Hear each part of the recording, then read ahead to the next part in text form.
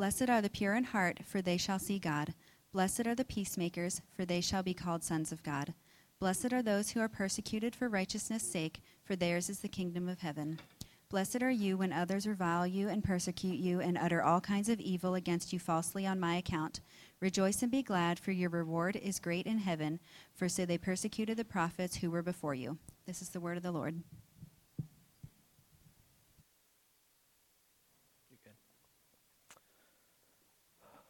Good morning.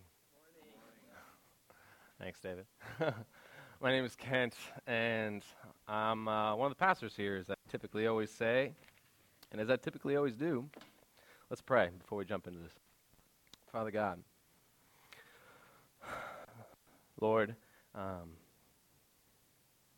think what maybe stirs in my heart most of all about just all these Beatitudes, but particularly this last Beatitude, is that you are in no uncertain terms declaring what is most true about your kingdom. Man, I don't even know if I can make that claim, what's most true, but man, all truth, I guess, is most true, and this is a truth. It's that you are worth going all in for. You are worth losing everything that we think holds our lives together. Because ultimately, you are offering not a consolation prize, but the actual prize that our souls are longing for. And Lord, that reality can't be fostered artificially in someone's heart. It has to be brought alive by your Spirit. And so, Lord, that's what we ask you this morning, is to allow your Spirit to preach that truth to someone for the first time and to rekindle that truth for many, for however many times. Lord, rekindle that truth in my heart. Lord, allow me to continue to see all the good things you have as just that, good things, but not ultimate. And Lord, there's nothing that we truly lose, because you are the one who holds all of reality in your hands, holds all good things in your hands. And you very clearly said, we will not lose on this deal. And so, Lord, I pray that you would give us hearts, eyes, ears to see, hear, feel that. I pray that this morning in your Son's name. Amen. Well, we are moving through the Sermon on the Mount, and I don't know if this will be good news or bad news or whatever news for some of you, but we are concluding the Beatitudes this morning. We are concluding Jesus' introduction, to which we have taken 8 weeks to go through. And with it, we come to the last Beatitude, which marks an interesting shift you might see in the words and in the way that it's presented. But let me set it up by just making this clear statement, and one that I think a lot of you will resonate with. I am a grade A, borderline professional, if someone doesn't pay me, but they could pay me, people pleaser. I long for people to approve of me and to think well of me. I think I've said it like this: I really, on some level, want people to envy me in my wicked heart. And it's partially the way that I prepare sermons the way I do, which if anyone gets the joy of talking to my wife about how I prepare sermons, she'll be very honoring and loving to me. But she'll probably be also thinking about the way that I can go into this dark cocoon come Friday and Saturday almost every week. And part of it is, I believe, maybe a righteous desire that I'm like, man, I want this truth to be brought to people's hearts and lives in a fresh way, and I don't want it to be missed and overheard. But I know that a large majority of it is a wicked desire of, I want to kill it. And I want people to recognize that I've done that. And I recognize that's wicked. I repent of it regularly. I also do this thing. I thought of this week. This is such a way that let me just describe it. Maybe this is you too. I replay interactions with people in my head of what I just said, how it came off, particularly if it was a good interaction. I just want to relive, oh, that was funny, and I said this, and it was clever, and that was the right thing to say, and they were moved. And I find myself replaying them in such vividness in my mind that often my wife will look at me and say, "What are you talking about, and who are you talking to?" And I'll have to come up from that moment and say, "Oh, I was just thinking about this moment," and forgot that the rest of the world existed because I want to live in that video of that moment. And I don't think I'm alone in this room. I don't know what it is about our culture that just produces people-pleasing hearts right now. So there's all different kinds of cultures that if you boil all culture down, there's kind of like a root question every culture is asking. And I don't know however many years ago, but America was used to be seen as a guilt and innocence culture. The main question we were trying to answer is, am I guilty or am I innocent? As opposed to like an Eastern honor shame culture. They don't care if I'm guilty or innocent. They care if it's bringing me honor or it's bringing me shame. Now, I've heard argued, and I would also agree, that I think social media is quickly turning us to an honor-shame culture. But in this moment, we'd have to still say on some level we're a guilt-shame culture. But I don't even recognize it in my own heart because at the end of the day, I will perpetrate even an act of injustice if I believe it will get people to approve of me, I think, on some level. Now, there's certain lines I won't cross because of the law, I suppose. But if I really let the wickedness of my heart go, I want approval that much. And that's probably what makes the last beatitude potentially the least palatable of them all.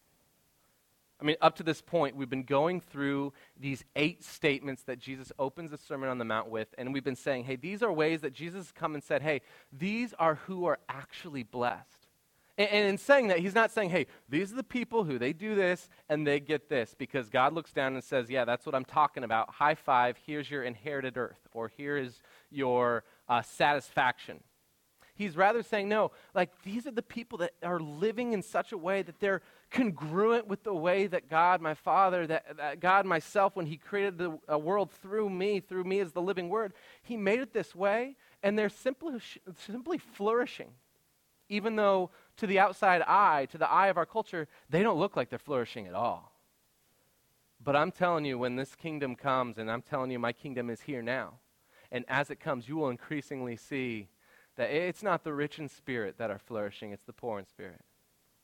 It's not those who are rejoicing all the time, it's those that have the capacity to know there's brokenness in this world and they're mourning right now. It's those who are going to meekly wait on God to give them the earth. It is those who are hungering and thirsting for righteousness, for they will be satisfied. For the merciful, for the pure in heart, for the peacemakers, and for those who are opposed, for those who are disliked, for those who are reviled for righteousness and for Jesus' name's sake. So in that, there's so much of me that's like, man, I can take the others. I can take the poor in heart because we unearthed that to kind of like show what that means. This means I just don't believe that I have it all going on. I believe that I need God's righteousness on my own account, that I can't earn it on myself. And we can go through all of them. So we can go through mourning, which is like mourning is like maybe the least popular one, but to a certain level, it's like I've seen Inside Out. I know that it takes sadness to experience true happiness. Pixar taught me that. And so now I know that that's just emotional health. And so I can go through all these Beatitudes and be like, okay, on some level, I can kind of even want that. But then it gets to, hey, blessed are you when you're persecuted for righteousness. And then I just want to say, like, man, I was really hoping to go 7 or all 8 for 8 and get like the perfect bingo card of blessedness or like collect them all like it's some live version of Pokemon Go, Jesus. But I'm just afraid, I don't know if I want that one. Because what I want is to live in such a way that I am righteous and all people speak well of me. And I die surrounded by family and friends, and then they have a national day of mourning in which they pack out my funeral where people trip over themselves to eulogize about how righteous and funny and just an all-around amazing guy that I was. But Jesus says, no, if you are going to live in my kingdom, if you are going to take on my righteousness, if you are going to look around the world and beg for it to be made the way it should be, if you're going to look at the way I've designed that world and start appropriating your life through the power of my Spirit, you will be opposed. Book it. Buy the ticket. It's happening. You will be opposed. You will be resisted. You will be reviled. You will be, on some level, big or small, persecuted. And you might want to say, like, okay, but it says maybe I just won't be one of those people. I mean, very clearly it says, blessed are those. But then he goes on in verse 11. He said, no, hey, blessed are you when others revile you and persecute you and utter all kinds of evil against you falsely on my account. And you could still get semantic on it. He's like, well, maybe he's not saying, hey, when is like, that's not if, but when. Maybe he's saying like, hey, if and when that happens, this is how you should think about it. But then you could even take, and I put this up on a slide just because I feel like we need to see these words. 2 Timothy 3, chapter 3, verse 12, when Timothy is speaking to, or Paul is speaking in his, this is basically like his death treatise, as he's just like saying, hey, here's my last will and testament. Timothy, here's what I want you to remember before I go. And he says to him, hey, Timothy, indeed, all who desire to live a godly life in Christ Jesus will be persecuted. And so, Christian in the room who wants to be liked by everyone, can I lay out some really bad news for you this morning? It's simply this: indeed, all who desire to live a godly life in Christ Jesus will be persecuted. But I'm not trying to monger fear here, and I'm also not trying to create some victim mentality in the room today. I'm going to get back to that in a moment. I'm simply trying to read God's word to you this morning, and it happens to be a guarantee that persecution will come. And that brings up a lot of questions of like, well, am I not experiencing persecution? Am I not really blessed? Am I like, or just when does that happen? And what does that look like? And how do I endure? And why do I have to have it? And why do you have to have it as a Christian? And I want to get to some of those, but let's just start first by just looking at the fact that this is a beatitude, a statement of who is actually flourishing. And Jesus says, hey, do you want to know who actually is flourishing? It's not when everyone speaks well of your name. That you are actually blessed when others revile you. You are actually blessed when others speak ill of you for righteousness, for my name's sake. That is what it looks like to actually experience all of the deep joys that God has for you. And this is what's crazy, is Jesus is like saying, hey, my kingdom is characterized by those who will be opposed when they're in it. But that's not actually an obstacle to the goodness that people will experience. It actually becomes a vehicle for it. That's a really big statement, but we got to work our way back up to it. So let me just set a couple things up to get there. And when I do that, I'm just going to simply look at a few things in this passage. I want to look at what does this resistance look like? Why will we experience it as Christians? Those who are Christians in the room today, I know that some of you here are not Christians. Glad that you're here. And then how do we endure well? Or if you want those in alliteration, I know some of you are like, this is your obligatory trip to church in 2018, so I want to satisfy. They could look at these alliterative like this. We're going to look at the resistance itself. We're going to look at the righteousness that gives rise to the resistance and the reward that endures the resistance. And so to look at the resistance itself, looking just again at verse 10 where it says, blessed are those who are persecuted for righteousness' sake, for theirs is the kingdom of heaven. Now before we go any further, let's recognize a very relevant sermon that is not going to be the main topic of what we're dealing with today, rather it's just going to be a footnote today. But in some places of the world, in fact, I would say even most places of the world, this would be the sermon I would have preached today. Is that there are, in a majority of Christians' lives in the world today, a very real persecution, and it is absolutely physical in nature. That we shouldn't get so disconnected from our brothers and sisters around the world that we aren't regularly remembering that there are places in Asia that people are gathering together on the Lord's day and in a basement with curtains drawn, with someone checking every single person who comes in. And when they gather everyone together, they begin singing in extremely passionate, hushed, whispered tones. And having their hearts drop into their gut every single time there's a knock on the door. And in other contexts in this room, I mean, we even support, through this church, missionaries in places of the globe that have said, hey, I'm ministering to this person, but the fact is, if they are going to become a Christian, they are going to have to be disowned by their family, which is their only way of making money in this world, so that if they are to make this decision and the church does not become the church to them, like does not walk alongside them, house them, give them an economic engine, support them for a season while they try to find another means of supporting themselves, they will be forced to beg and possibly starve. That's what bearing one another's burdens looks like in certain places. And so we need to remember as American Christians that sometimes bringing the gospel to every corner of the globe is not just a transaction of information. Hey, Jesus has come that you can be righteous on your own, but now through Jesus' righteousness, you can be a son or daughter of the Most High King. Oh, yeah, and you might have to give up absolutely everything that you hold dear for it. I mean, they hear that when Jesus says, hey, give up everything and follow me, that's not some sort of metaphorical, philosophical gain to them. That could sound very literal. And in that, what's crazy too is that churches in areas like those are exploding right now. And there's part of me that, I just want to believe that, of course, it's the magic spirit of God, and absolutely it is.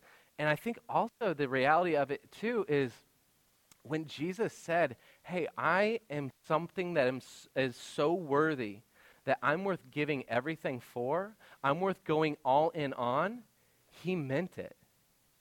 And people who actually are forced to make that decision, though it might be tears in their eyes and a struggle to release the grip, they somewhat are coming in droves to agree.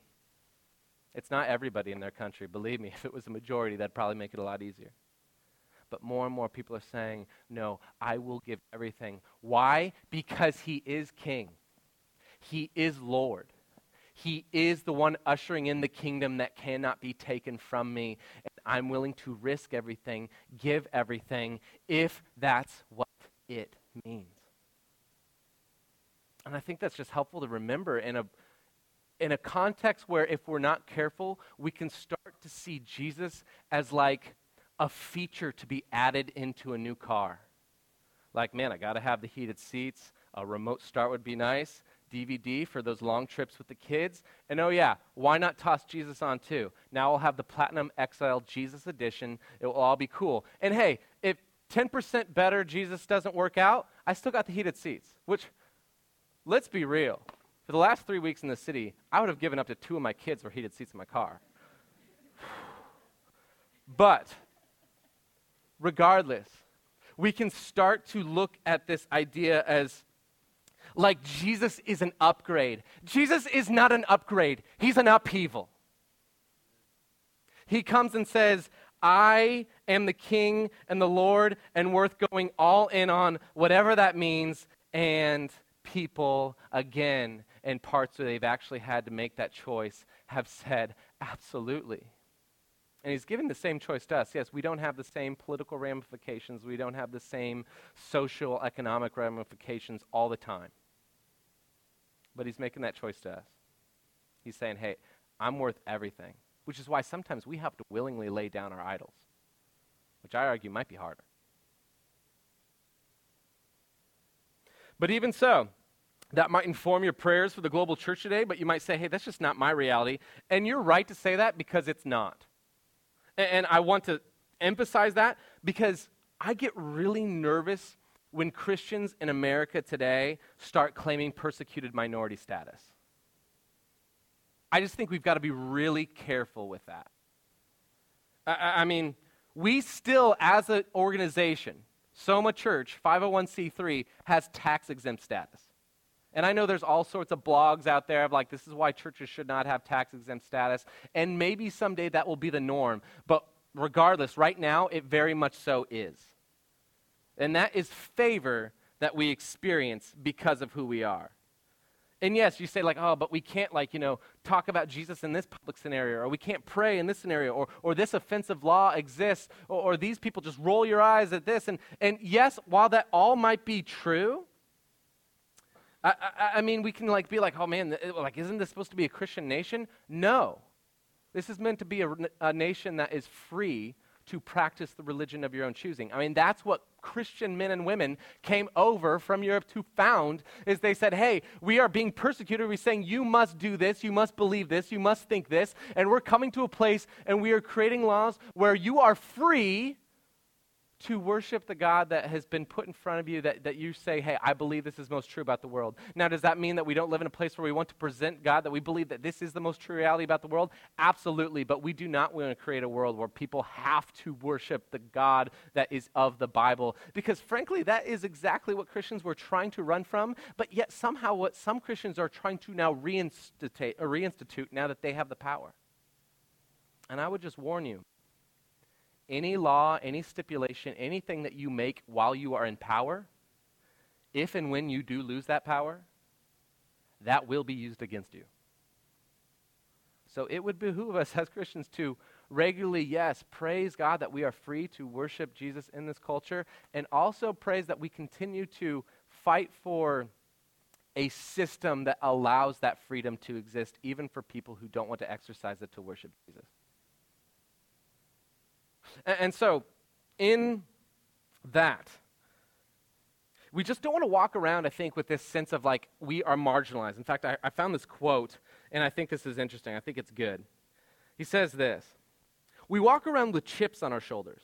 We act as if the vast conspiracy is brewing in America over the Christian faith, with naysayers organized and arrayed against us.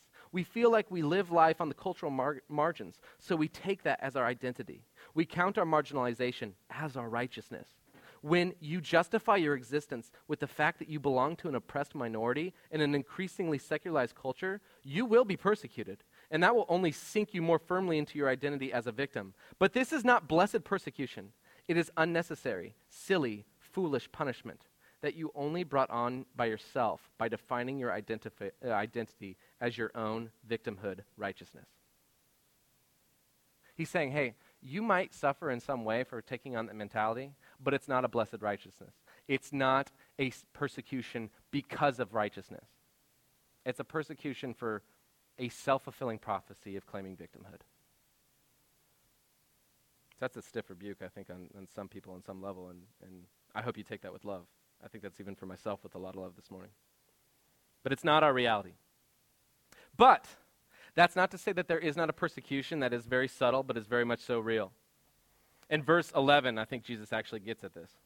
He says, hey, blessed are verse 10, blessed are those who are persecuted for righteousness' sake, for theirs is the kingdom of heaven. And he clarifies further, hey, blessed are you when others revile you and persecute you and utter all kinds of evil against you falsely on my account. He's saying that to come into my kingdom, sometimes it will be big, massive, a physical persecution. And sometimes it will be of the type where people speak ill of you, where people don't like you, where people make it difficult for you to function in your house, with your roommates, in your family, at your job. And that is a level of persecution that Jesus says, hey, blessed are you for receiving. That there will be times, and there are people I know that have said, hey, if I take Jesus on, it means that I now suddenly have nothing in common with my entire friend group. And they go back to their friends, and it comes this situation of like, oh, man, here's Craig, who used to go out and have fun with us, but then he got Jesus and now thinks he's better than us. Oh, here's Tina, who now all of a sudden she's like all mightier and more righteous than. And maybe they're being that way, and maybe you're not. Maybe they're simply feeling the effects of the fact where you're like, no, I have somebody who I'm now calling the Lord of my life that they don't share, and they don't like that. You might have had family members, or man, you go back to holidays now, and it's plain awkward because it's not that just like they're kind of weirded out that you like Jesus, they're actually against it. That they are actually actively trying to do anything they can to persuade you to think differently.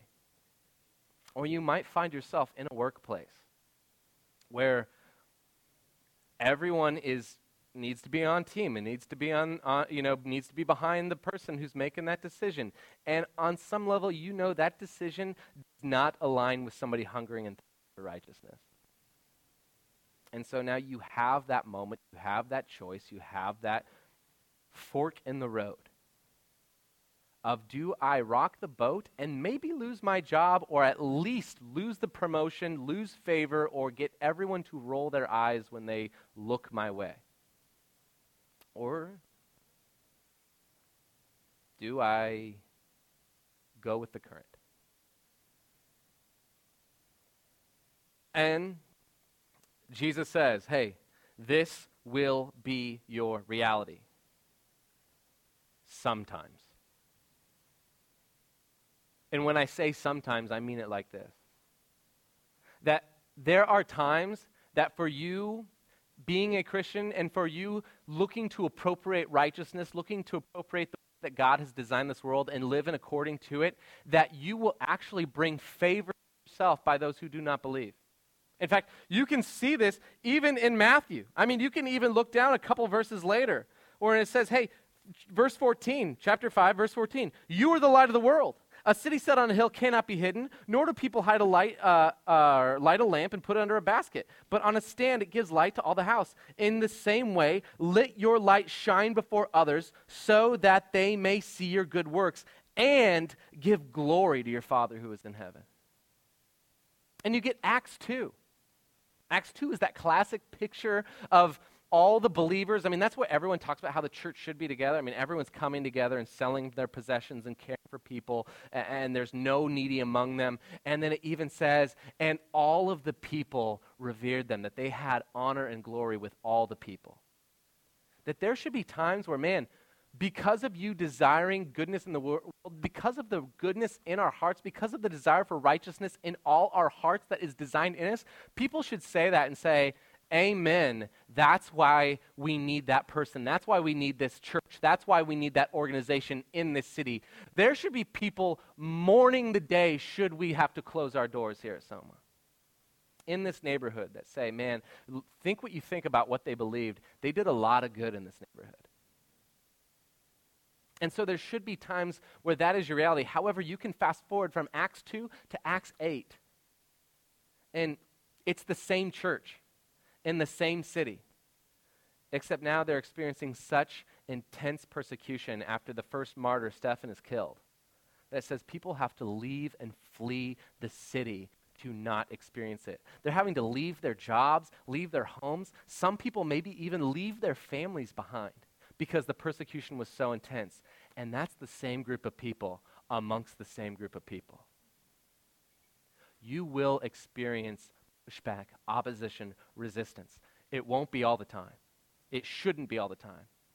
In fact, if you do experience resistance and persecution all the time, you should ask yourself, am I actually suffering for righteousness' sake?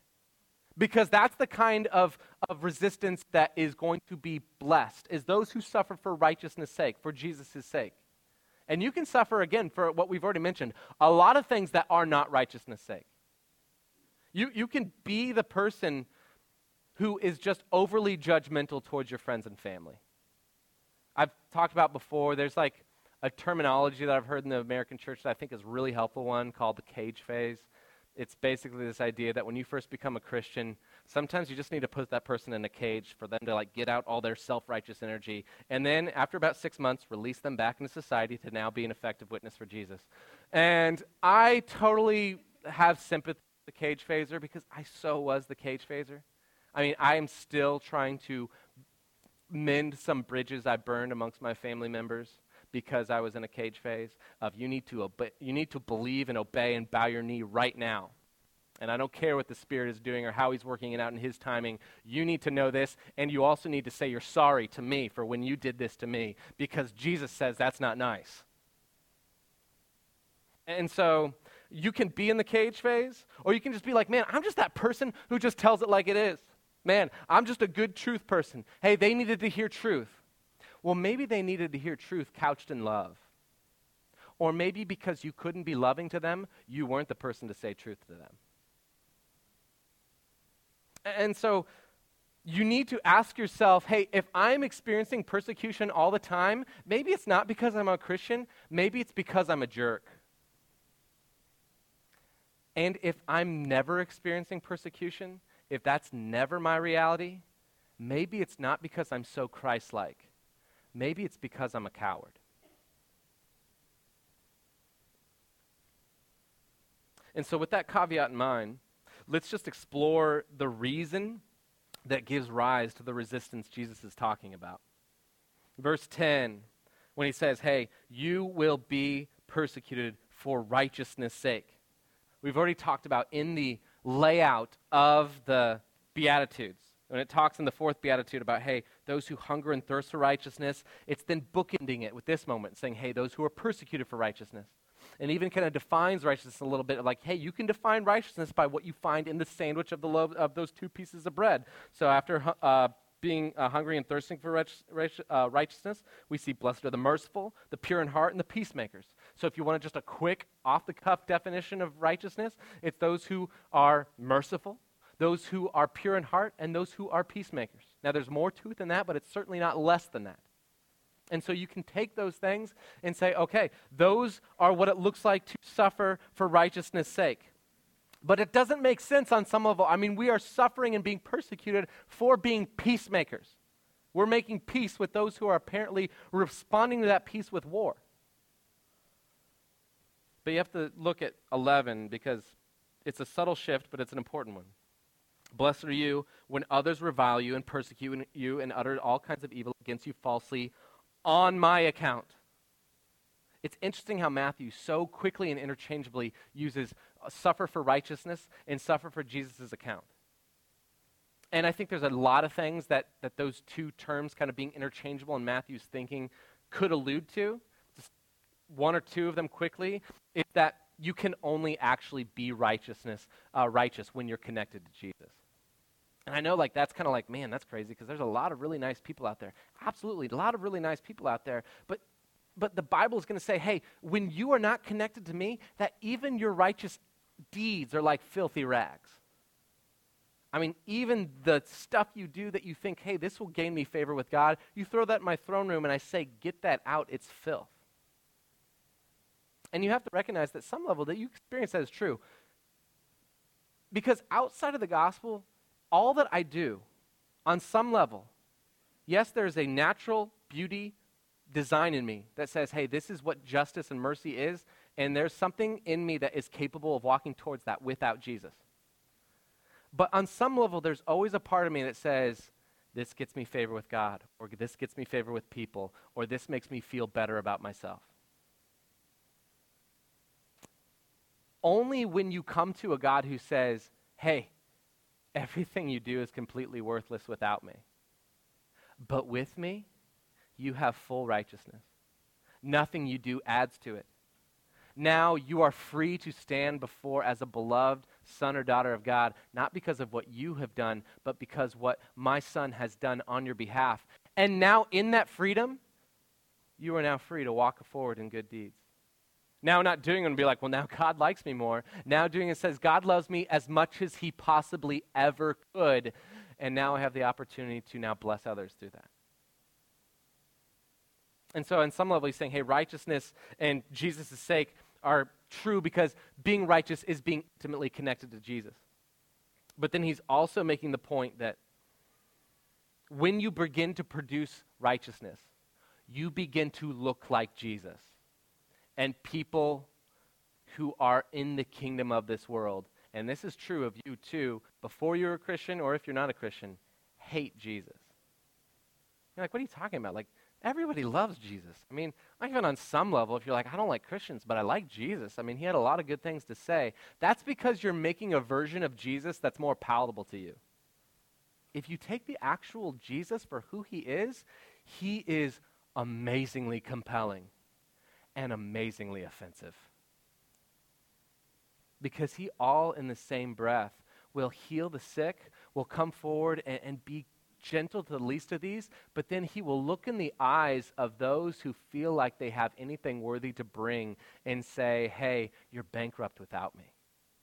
That all of this, you trying to make up these rules, scribes and Pharisees, so that you can feel good about yourselves, that you are missing the whole idea that this was all about coming to love God and love people. And yes, you will start conforming your life to some of the ways that I have designed it to be.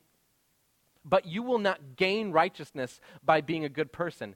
And you can do that as a moral, religious person, or you can do that as a secular person. I've seen both. That I am good because I do these things, and this is my resume. And Jesus is going to say, forget your resume. It's filthy rags. And beyond that, I mean, you have to actually then become a person who says that to people. I mean, the gospel, good news, we always say, must only be accepted with the bad news that it implicates. Here's the bad news. You are a wretch. You have nothing good in you. You deserve death. The God of the universe, who is perfect and righteous, is an enemy of yours, and you deserve that. But he also loves you so much. You are so loved. You are so brought in that he has said, hey, I will take on your punishment. The king will die for the rebellious subjects so that they might come, be marked by the king's righteousness, and therefore have right standing with God and be eternally in his family. I mean, I think the classic Twitter version of Tim Keller profaning the gospel is saying, hey, you are so bad that God had to die for you, yet you are so loved that God willingly, lovingly, joyfully died for you. And that will create enemies going and proclaiming that. I mean, we say here all the time, if you serve on hospitality team, a lot of the ways we tell you to like even think about like coffee and introducing and parking is we want to try to remove every offense from this morning except the gospel. Because we know we're going to preach an extremely beautiful yet offensive message. So if we can try to alleviate your frustration in the parking lot or when you get your coffee or when you sit down, we will do that because we want the only stumbling block to be the one stumbling block that God says everyone must go over. And that is that they desperately need Jesus, no matter how put together you think you are. It will offend. It will cause you to be less popular in some circles than you formerly were. But then living righteously also causes condemnation. Just living that way in and of itself. So this is really interesting. I never realized so much more controversial than any political conversation is any parenting conversation. Because I cannot on any level say anything that I choose to do in an intentional way to parent my children that is having some level of success without every parent in the world who is not practicing that same method feeling condemned if their child is experiencing any level of failure. And I might not be being a jerk about it. Now, I might be being a jerk about it. A lot of parents are jerks about it. I've been a jerk about it. I've been jerks about some of the parenting methods I've had. But I've learned very quickly, if people ask me about, hey, man, what are you doing to parent these kids? I quickly be like, why do you want to know? And you know what? Just convince me by like, I'm going to write it down. I'm going to walk away. You read it. And if you want to talk about it later, then we can talk about it later. But I'm never following it up with you about it. So there you go. Because there is just a nature of, man, if you're living in such a way and it's producing such a good result, that people intrinsically feel condemned. I've started my family and I, my wife and I have started taking a year-end retreat. One day at the end of the year, we just took it a week or so ago, where we just plan out our whole year, and it's awesome. It's really been helpful. But I've noticed sometimes as I start talking about that to people, you see people being like, well, this is why that would never work for me, or this is why that'd never work in my context, or they start to like really bristle. And it's because on some level they feel condemned just because they're not doing it. I'm like, hey, I'm not trying to condemn you. I'm just trying to like say, hey, this is really awesome for me. But you've all experienced it on some level. You've said like, hey, this is something that's really awesome. And people have said, like, what are you saying about me then? And living righteously will produce the same result. I mean, when you, by the Holy Spirit, have fruit produced inside your heart, and all of a sudden start actually to live righteously in some ways, you will have people that just simply feel condemned by your presence, regardless of if you are being judgmental or not. You'll be called judgmental. You'll be called small-minded. You'll be called backwards and simple and on your high horse. And yes, again, maybe you're being that and you need to repent. And maybe you can see part of what they're saying is true and say, hey, I'm sorry for that. And take away, diffuse that anger before it really gets going. But sometimes it's going to be merely on the fact that they recognize, hey, there isn't just let's live however we want and however the ends will justify your means. There is a way in which God has designed this world that we recognize as beautiful. But we are far from it.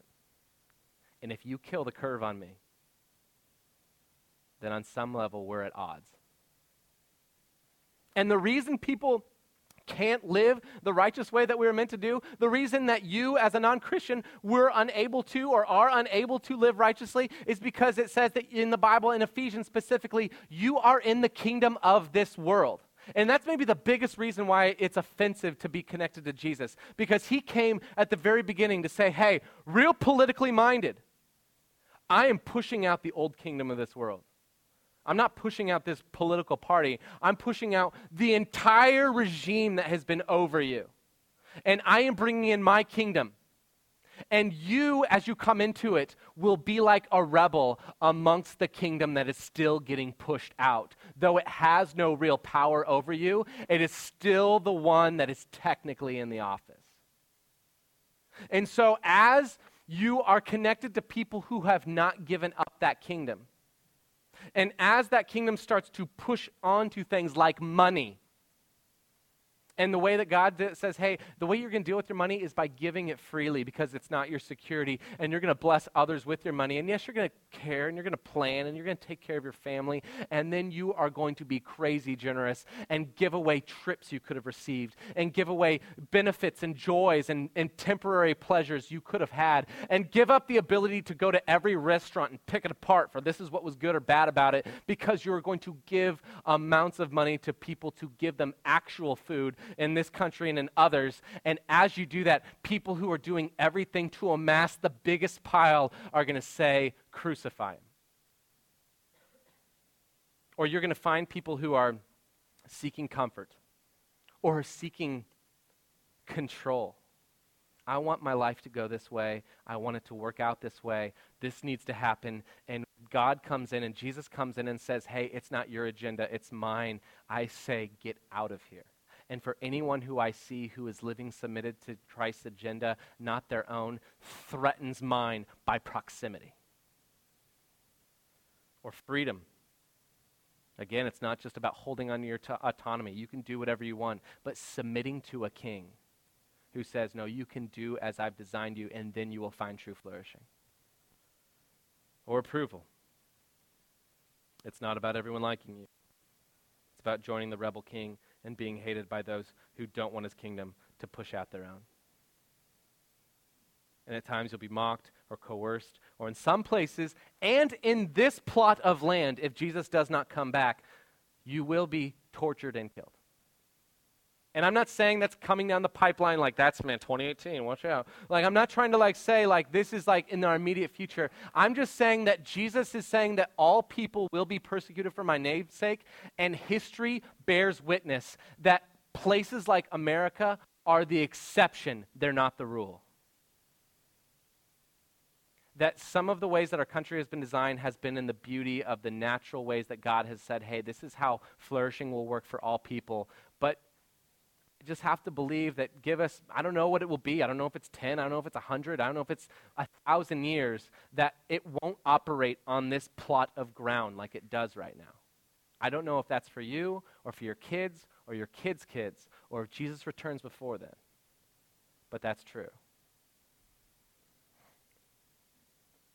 And so, really quickly, because we need to be really quick, let's just look at the idea of this reward that you actually are able to endure this.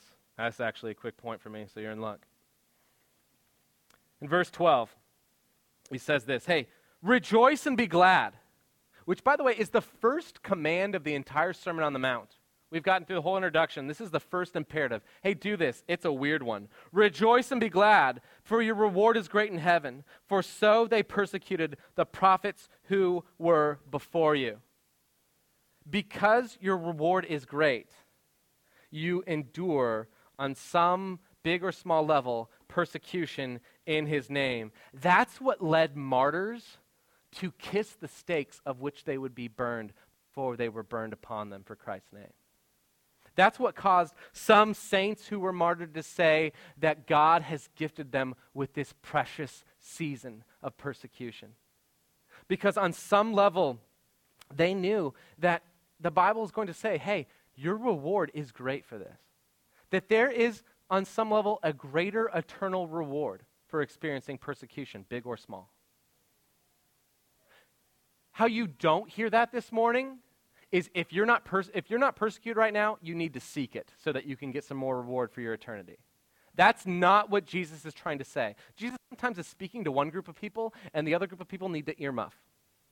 And that's where if you're there, this is not like, oh, you need to seek it like some sadomasochistic like Christian. This is not on that level. What it's trying to say to you is, hey, if you are able to flee like they did in Acts 8, yeah, get out. Get free. That's not the way I've designed humans to live. But if you aren't able to flee, if you aren't able to get out, then even the vehicle which brings your greatest pain will be the vehicle that brings your greatest joy and pleasure. God brings great joy out of suffering. And you say, well, that's great for the eternal, but man, how do I, what if you're in it in the here and now? And you're like, man, I want to keep my eyes on that, and that helps a little, but man, I really need something to get me through Monday. Let me just say, man, 2017 was like a really hard year for a lot of people I know, including ourselves. And not like a crazy hard year. There are some things that it could have gone worse, and I recognize that. But I just know a lot of people personally and myself that just really I don't know what about 2017 it was. It was just hard. And I was talking with one of those people who, towards the end of the year, they're like, the crazy thing is this has been a hard year, but I kind of feel like I'm on the upswing. I kind of feel like I'm coming out of the anxiety that I was experiencing. And I was kind of agreeing with them, man, I kind of feel like I am too. I don't know what it was, but I feel like a cloud's kind of lifting in some ways. And they said, yeah, I'm really scared. Because when I was in my darkest moment of suffering, there was no, I need to read my Bible today. There was no, I need to press into prayer today. It felt like daily bread. It felt like, man, if I don't get near to Jesus right now, I'm not going to make it to the end of today, much less my life. And I resonate with him. I'm like, man, yeah, there's something true about that. There's something about as this cloud lifts, I feel my heart need him less. I think in some way what Jesus is saying, hey, your reward is great in heaven, is not just saying hey, someplace off in the sky, by and by. But he's also saying, hey, the kingdom of heaven is here now. And when you experience persecution, you actually experience my presence in a greater reality. That there is a downside to being all good in life, and there is an upside to being in the midst of some level of suffering, is that you cling to Jesus. And man, if that is true, if that is your reality, that God both now and eternally is giving you more of him and more joy, more reward, more of what your soul actually longs for, what can you not endure? You're like, well, that sounds great. But how do I know that he's actually in the business of making ugly things produce joy and beauty? Because that's kind of like what he's based his entire campaign on in the cross. The ultimate display of I can take the most horrific act of persecution and suffering and bring the deepest amount of joy and beauty for all eternity. And that is, for Christians in the room, what you celebrate in the act of communion. When you come here, you come forward recognizing the persecution that was endured so that beauty could be brought out of it. And yes, on some level that persecution was taken in your place. But Jesus says, hey, as you come to my kingdom, you will experience persecution, not to pay for your sins, but just because you're pushing out an old kingdom. And as you do it, you will produce the same joy in your life and the lives of others. And so as you come forward, come and take a piece of the bread. In a few moments, we'll have stations around the room, including a gluten-free station to my right and your left, where you can take bread, break it, because that's the body of Jesus, broken, persecuted for you. And you dip it in the cup that represents the blood of Jesus, shed for the persecution that he endured for you, so that you might know that in even your small persecution or big persecution, he will redeem it. And so we're going to have communion around here. As we always say, if you're not a Christian, glad you're here. I hope I've walked through this in a way that didn't feel like we were just trying to create a Christian martyr syndrome. I hope I've presented this in a way that you might be able to consider, hey, is what he's saying about my righteousness not being in my own merit, but being in Jesus' what I'm actually longing for? Is Jesus being the King and Lord of the universe and my own soul what will bring me the most peace and joy in this world? I pray you consider that. If you believe it, then come forward because you are a Christian. But if you don't, then feel fully free to stay in your seat and to wrestle with that. As always, we'll have people to pray for you and for anyone, for good, bad, and indifferent. I don't know why you'd want to pray for indifferent, but we'll be there to pray for you if you do. On the other side of that pipe and drape at the Connect table. Let me pray for us now. Father God, Lord, give us hearts that continue to see that you are what is most worth sacrificing for, giving everything for, whether that be suffering, persecution, or merely the laying down of our own kingdoms. Lord, you have come to show that as you push out kingdoms, you're pushing out the world's kingdom and you're pushing out every individual's kingdom. And man, that might go with pain, but it produces such joy.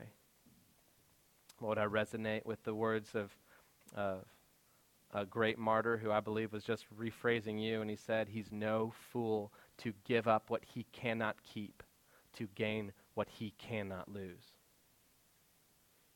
Lord, make that a truth about our hearts this morning and beyond this morning to endure between now and entering into your kingdom in its fullness.